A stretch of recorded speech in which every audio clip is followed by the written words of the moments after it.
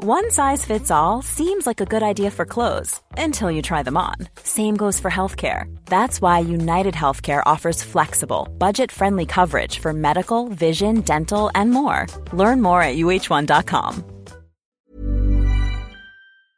My business used to be weighed down by the complexities of in-person payments. Then, Stripe Tap to Pay on iPhone came along and changed everything. With Stripe, I streamlined my payment process effortlessly. No more juggling different methods. Just a simple tap on my iPhone and transactions are complete. What's truly remarkable is how Stripe caters to all my customers' preferences. Whether they're using cards, Apple Pay, or other digital wallets, Stripe ensures a smooth checkout experience every time. Setting up Stripe was a breeze, taking just minutes to get up and running. From local markets to global retailers, Stripe helped me expand my reach and grow my business with ease. To learn how Tap to Pay on iPhone and Stripe can help grow your revenue and reach, visit stripe.com/tapiphone.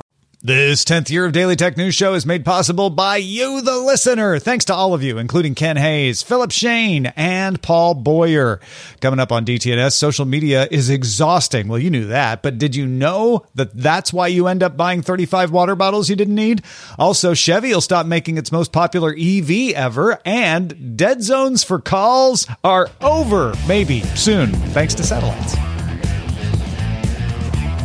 This is the Daily Tech News for Tuesday, April 25th, 2023 in Los Angeles. I'm Tom Merritt. And from Studio Redwood, I'm Sarah Lane. And I'm the show's producer, Roger Chen. We are back. By we, that's the royal we, me. I'm back. Thanks again to everyone who made Las Vegas DTNS possible at TMS Vegas. And a big thanks to all of the folks who showed up and cheered us on and we're watching. It was really, really fun and went really well. Let's start today's show with the quick hits. What do you think? I think so. AMD also wants something to go really well. It announced the Ryzen Z1 and Z1 Extreme chips aimed at the emerging handheld gaming PC market. AMD says at launch, these chips will be temporarily exclusive to Asus, used in its upcoming ROG Ally handheld PC, which Asus will fully detail at a May 11th launch event. Europe's Digital Services Act has strict rules for audits and transparency around content moderation that only apply to platforms that meet a certain criteria. We've covered this multiple times on Daily Tech News Show, but you always wondered, who's it going to be? Who qualifies? A lot of people have said, well, it's going to be Meta. It's going to be Google, but who else? Well, we found out. EU Commissioner for Internal Market Terry Breton named the 19 platforms deemed systematically relevant. Not surprisingly, it includes Meta's Facebook and Instagram, Google's Search, Maps, Shopping, and YouTube. However, other winners of regulation in Europe include Microsoft's Bing, LinkedIn, Amazon, AliExpress, Apple's App Store, TikTok, and Snapchat. And that list isn't done yet. Brenton said a decision on 4 or 5 other companies to be included under DSA regulations will be determined in the next few weeks. I can't say any of those names surprised me. No, there wasn't a shocker in there, was it? I guess Bing maybe, but it's actually gotten big enough lately. Bing went from sort of like, zero to hero in a short amount of time. WhatsApp updated its multi-device feature so that you can use the messaging app on multiple phones if you're running iOS or Android. You might say, well, didn't WhatsApp already do this? Yeah. Previously, it allowed additional access on Android tablets, browsers, or computers, but not phones. But it's not as simple as just logging in on a different phone. You have to add a second phone by launching the app, choosing link to an existing account. That generates a QR code. Your primary phone scans to link up and say, yes, it's really you. Okay, you're good. WhatsApp says this could be helpful for a business, for example, with multiple employees wanting to send and receive messages from the same business number, but using different phones. Or maybe you just have more than one phone. NVIDIA released Nemo Guardrails, an open source toolkit to help make models like GPT-4 accurate, appropriate, on topic, and secure, just like me. Guardrails sits between the user and the language model and can be scripted to prevent certain topics. Just kind of look for things and say, hey, send that back to the model. We don't want that in front of the user. Or it can even double check answers for accuracy by asking another large language model. And if the answers don't match, send that one back. It works with models that follow instructions and use the LangChain framework. Any company can implement guardrails. Or NVIDIA is hoping maybe some of the companies will want to pay for the Nemo hosted version that NVIDIA sells you. I also misread this morning, Tom, and I thought it was called Lane Chain, which was going to make me very happy. That's your cryptocurrency startup name right there. It might as well be. Yeah. Somebody start that and, let me know how it goes. DJI announced its latest consumer drone, the Mavic 3 Pro, which has a 3-camera setup and also adds a 70mm telecamera designed for powerful subject framing. Telephoto, basically. It promises 43 minutes of flight time on a charge. That's 3 minutes less than the standard Mavic 3, but it has quite a few other upgrades. That is without object avoidance on or shooting video. The Mavic 3 Pro Cine model for cinema has Apple ProRes encoding and 1 terabyte of storage. The regular Mavic 3 Pro starts at $2,199, has a variety of add-on options, which will change the price. And it goes all the way up to $4,799 for the top-of-the-line Cine Mavic 3 Pro model. Available to order now and shipping in May. All right. Let's talk cars. GM chair and CEO Mary Barra said Tuesday that the company will stop making the Chevy Bolt EV. The plant in Michigan that makes them will be transitioned to make electric trucks by 2024. Bolt is suffering the fate of many EV brands before it, as companies switch to making EV versions of all their brands instead of having EV-specific brands. The old Honda Insight, was that what it was called? Is no longer. You just get EV Civics and stuff like that. I still see them around, but yeah. Yeah, but they don't make them anymore. Like they used to. So GM is launching EV versions of the Hummer, Cadillac Lyriq, and more built on the Ultium architecture. It doesn't mean that GM's going to stop making electric sedans. It does mean that they're expanding into electric trucks more, which is smart because you make a lot of money off the trucks. But it does kind of feel like getting rid of the Bolt's the end of an era, doesn't it? It does, yeah. And when I originally read the story this morning, I was like, isn't the Volt already done and has been for a while? Yes, because Volt and Bolt are 2 Chevy EV models that are different. The Volt ceased operations back in 2019, at least manufacturing operations. You can still get one around. But yeah, the Bolt was sort of we learned a lot of lessons from the Volt as far as a hybrid car goes. But the Volt was essentially built on the Chevy Cruze, which coincidentally is also, it ceased operations in 2019. So it used a lot of the same parts. The Bolt was here's what we've learned, here's why it's better. And by all accounts, I've never ridden in one. I know a few people who had Bolts, and certainly on the internet, people loved them. So I think some of this news is a little surprising to people, saying, well, why? Like, why? If it was such a beloved model, sold a lot, why would Chevy not want to make them anymore? Old platform is one of the reasons. They weren't using the new platform, and they want to make everything on that Ultium platform. But the other reason is, while there are Bolt fans, I suspect that Chevy has run the numbers and realized that if you're going to get the masses to buy your Chevys, you don't want to introduce them to a new name. You want to say, right. Oh, the Chevy Equinox? Yeah, we got that as an EV. Oh, the Cadillac? Yeah, we got that as an EV. The Blazer? Yeah, we got that. I mean, look at the F-150 Lightning. I know that's Ford, but I mean, what a great example of a car that was way sold out before it even shipped one single model. Yeah. So I get why these brands are usually introduced as a way to distinguish things to get the early adopters. Ooh, something new.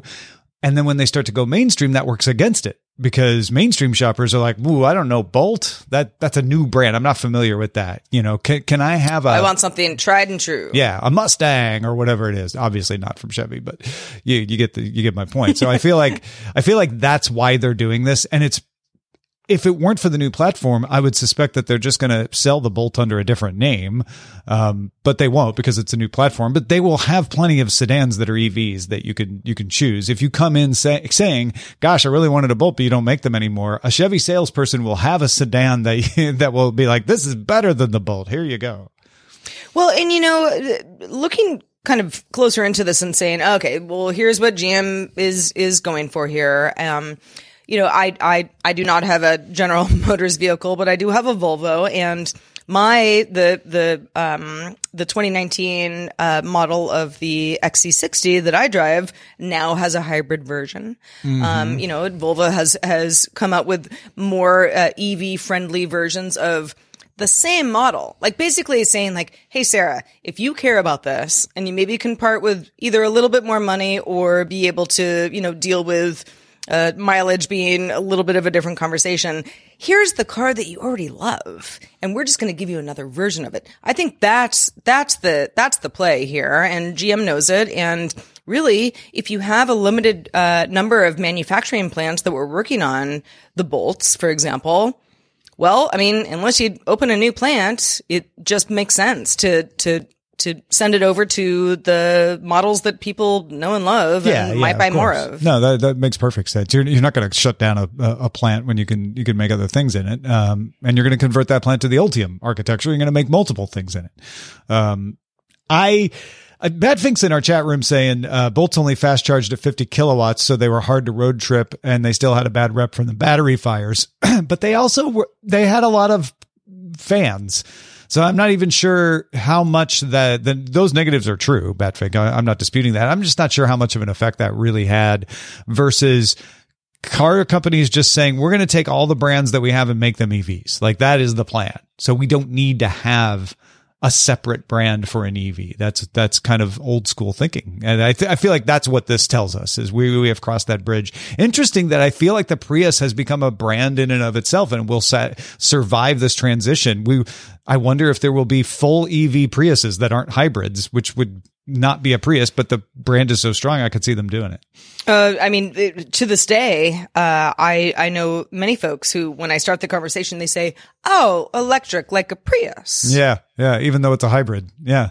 Yeah. It's just, the brand, strong brand. Yeah.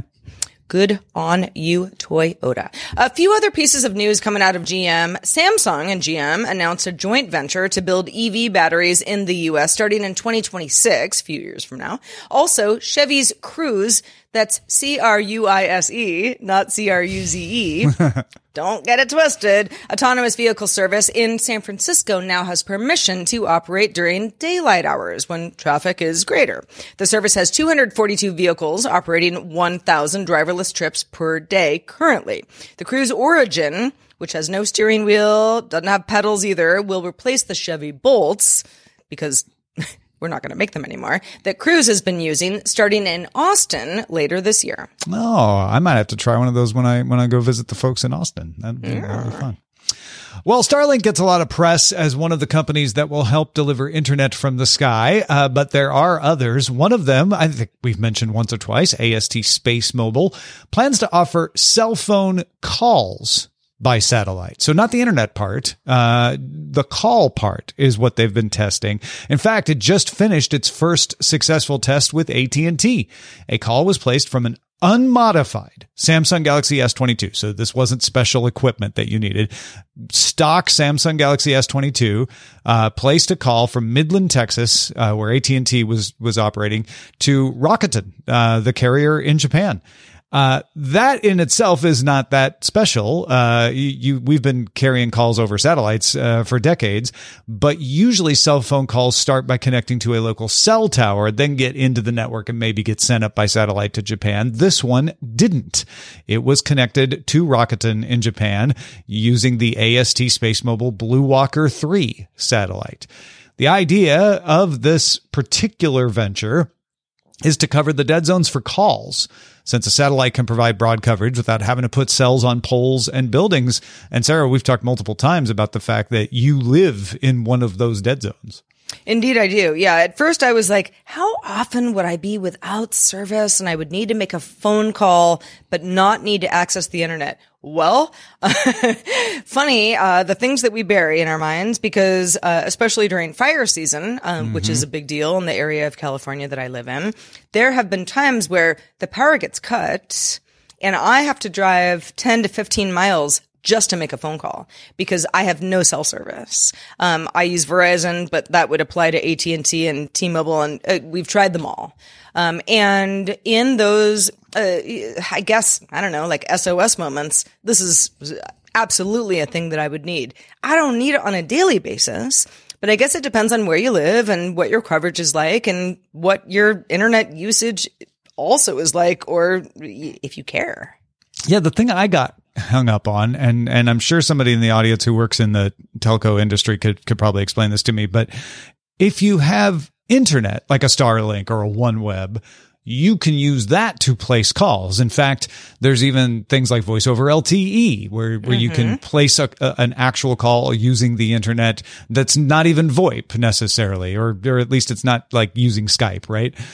So I was looking at this and I'm wondering, well, why is AST Space Mobile putting cell towers in space? Wouldn't it be better to just provide data and everything becomes data at some point? I'm not exactly sure why, other than it's probably telco cheaper system. Yeah, maybe it's cheaper to do, but it's if not you have cheaper a to build a whole base, satellite system that carries cell phone calls. So yeah. Yeah, it's a little, I don't know. I was a little confuddled by this as well. I have to assume that for a limited base of people saying, no, this is exactly what I want. What AST Space Mobile can do is say, okay, let's offer that to you, this very specific customer, for, a lower management cost that we would have if we just offered some sort of a broader data plan. You know what? That there's something to that. Given that we haven't replaced cell towers with data. We use the cell towers to carry data. I'm not saying AST Space Mobile isn't going to do data, but I can see a cost savings of, hey, you can get subscribers in areas, rural areas, smaller subscribers that you wouldn't get.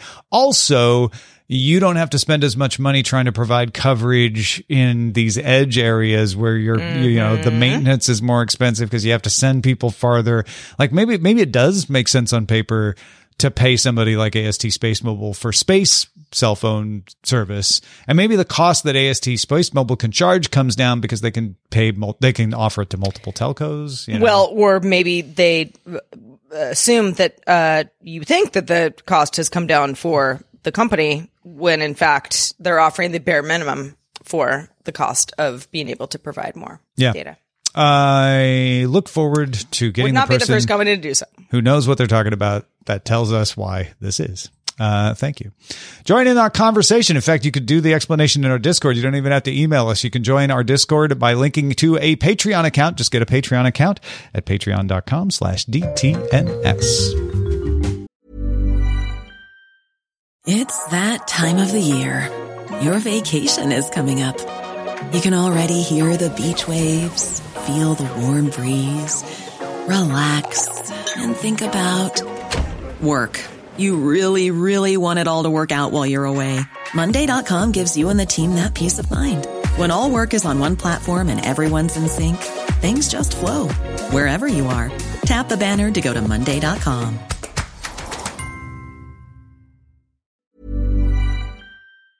My business used to be weighed down by the complexities of in-person payments. Then, Stripe Tap to Pay on iPhone came along and changed everything. With Stripe, I streamlined my payment process effortlessly. No more juggling different methods. Just a simple tap on my iPhone and transactions are complete. What's truly remarkable is how Stripe caters to all my customers' preferences. Whether they're using cards, Apple Pay, or other digital wallets, Stripe ensures a smooth checkout experience every time. Setting up Stripe was a breeze, taking just minutes to get up and running. From local markets to global retailers, Stripe helped me expand my reach and grow my business with ease. To learn how Tap to Pay on iPhone and Stripe can help grow your revenue and reach, visit stripe.com/tapiphone. The Claude 3 model family from Anthropic is your one-stop shop for enterprise AI. With models at every point on the price-performance curve, you no longer have to make trade-offs between intelligence, speed, and cost. Claude 3 Opus sets new industry benchmarks for intelligence. Sonnet strikes the perfect balance between skills and speed. And Haiku is the fastest and lowest cost model in the market, perfectly designed for high-volume, high-speed use cases. Join the thousands of enterprises who trust Anthropic to keep them at the frontier. Visit Anthropic.com/Claude today. Well, social media tires you out and also makes you more likely to buy unnecessary things. You might say, I know, Sarah, Captain Obvious. What else? Well, assistant professor of advertising at the University of Tennessee, Matthew Pittman, wrote a research brief for The Conversation called Social Media Scatters Your Brain and Then You Buy Stuff You Don't Need. Professor Pittman and his colleague, Eric Haley, studied how social media affects behavior and then published their results in the Journal of Interactive Advertising. Okay, so I think probably the first question is, how do you study such a thing? Yeah, and how they studied it is going to answer a lot of people's questions about this and kind of indicate, a little more of what actually goes on. So each study used 3 groups. There was a control group, as there should be. All they did was look at an ad. Same ad as the other 2 groups, but they didn't get any instructions on what to do or anything. They just said, look at the ad and then answer some questions. A second group had to memorize a 9-digit number and then look at the ad. So that's giving you some cognitive load, making you do something, do some work to see if is it just thinking about stuff that causes this? And then the third group scrolled through an Instagram feed for 30 seconds, just 30 seconds before looking at an ad. Within each group, the number of likes on the ad was varied randomly. So you had lots of people in each one of these 3 groups, and each person in the group was seeing a different number of likes to see is the high like number going to make them more respond to the ad than the low like number?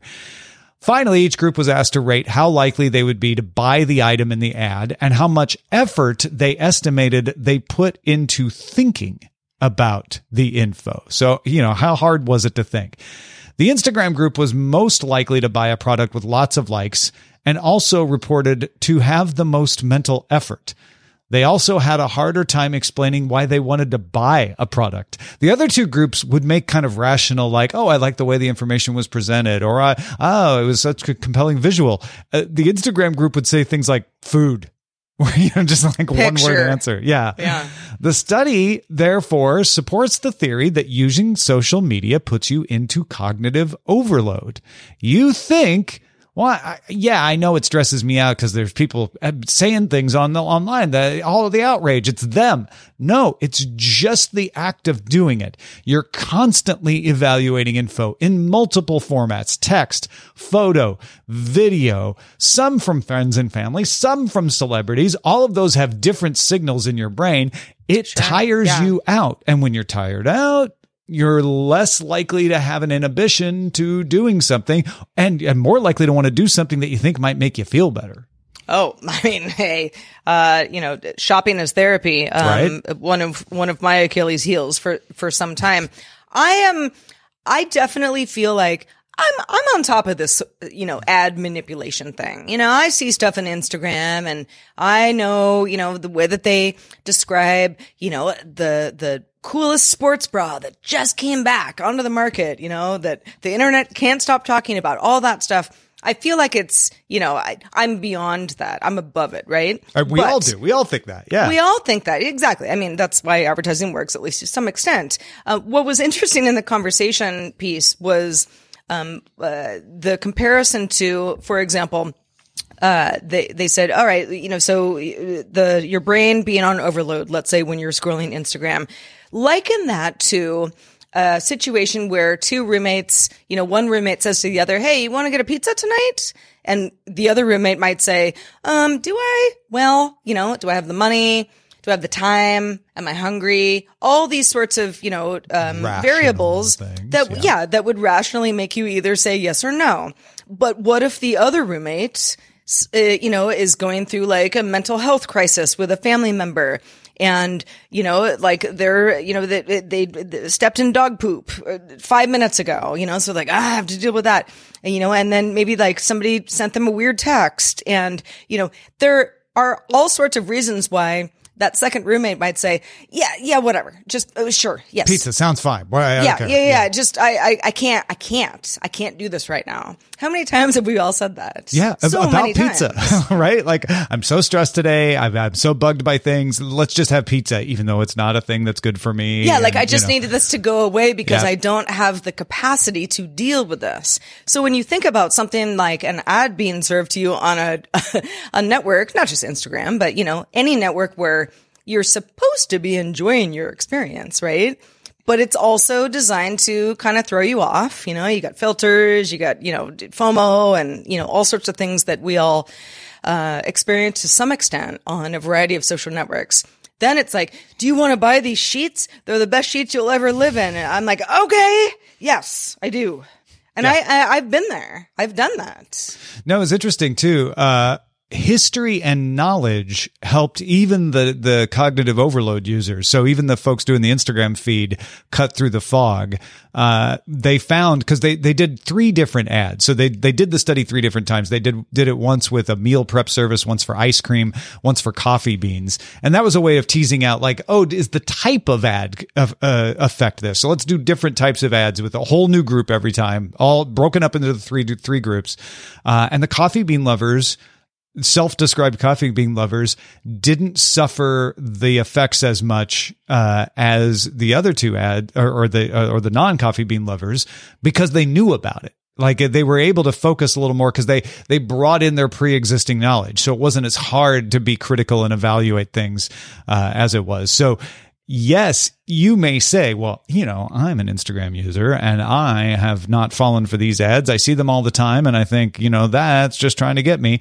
It's probably because that is a category that you are aware of. But if you've ever fallen for any of them, it's because it wasn't a category you were aware of. And I think the key here is not like stop using Instagram. The key is be aware that that's happening and put the phone down before you make any moves, just give yourself a break, give your brain a chance to recover.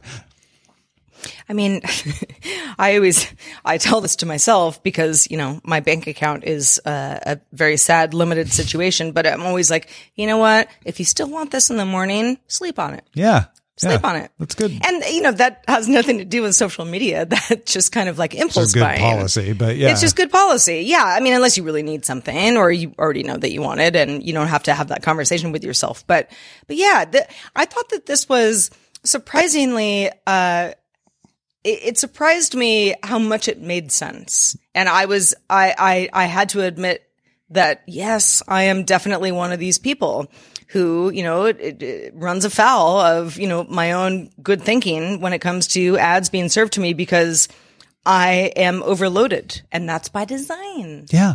And it's one thing to be like, oh, I could have told you that. It's another thing to have a study that when you're talking to somebody else about it, maybe somebody who's getting stressed out on their social networks and you're like, you may not be stressed out by what they're saying. You may just be stressed out by the fact that you're doing that.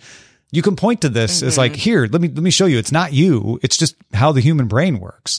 Right. That could be helpful. Well, Tom, we have a little bit of potentially sad space news. It's sad for now, although I don't know. We have some time. But a commercial lunar lander is presumed lost after its moon landing attempt just a few hours before this recording. Let me tell you a little bit more about it. Japanese company iSpace had hoped to become the first private company to land an object on the lunar surface. The Hakuto RM-1 carried the United Arab Emirates Rashid rover, meant to analyze lunar soil and atmosphere, as well as the Sora Q mini rover, which is a kind of tennis ball-shaped robot made by the toy company Tomy, T-O-M-Y, designed to roll across the moon's surface. However, the team lost communications with the lander right around the scheduled landing time, and after about 25 minutes, they announced on the live stream that they couldn't confirm that it landed successfully after all.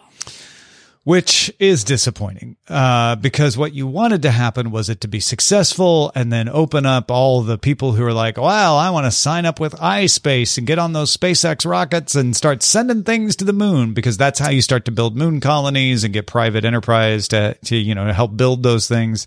This isn't going to stop all that stuff. It just means like, oh, we got a few more things to learn before we can guarantee delivery, basically.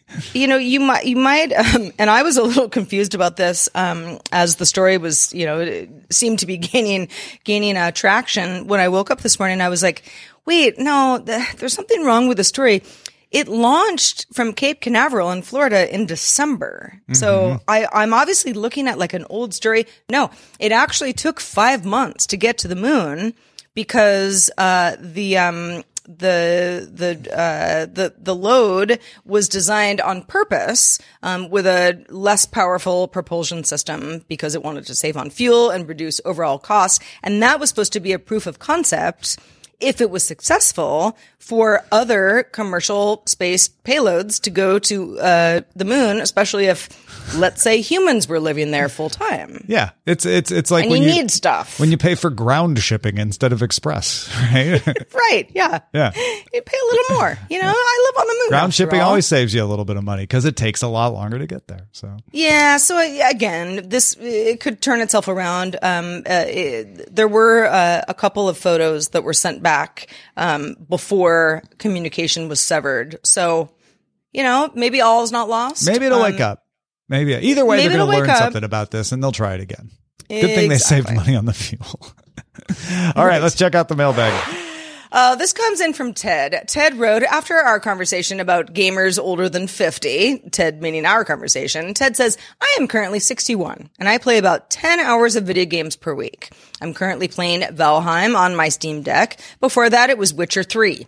During the pandemic lockdown, I was addicted to Cyberpunk on the Xbox, and I completed it 3 times. Ted says, I'm a 70s child, and I remember when one of my friends got Pong.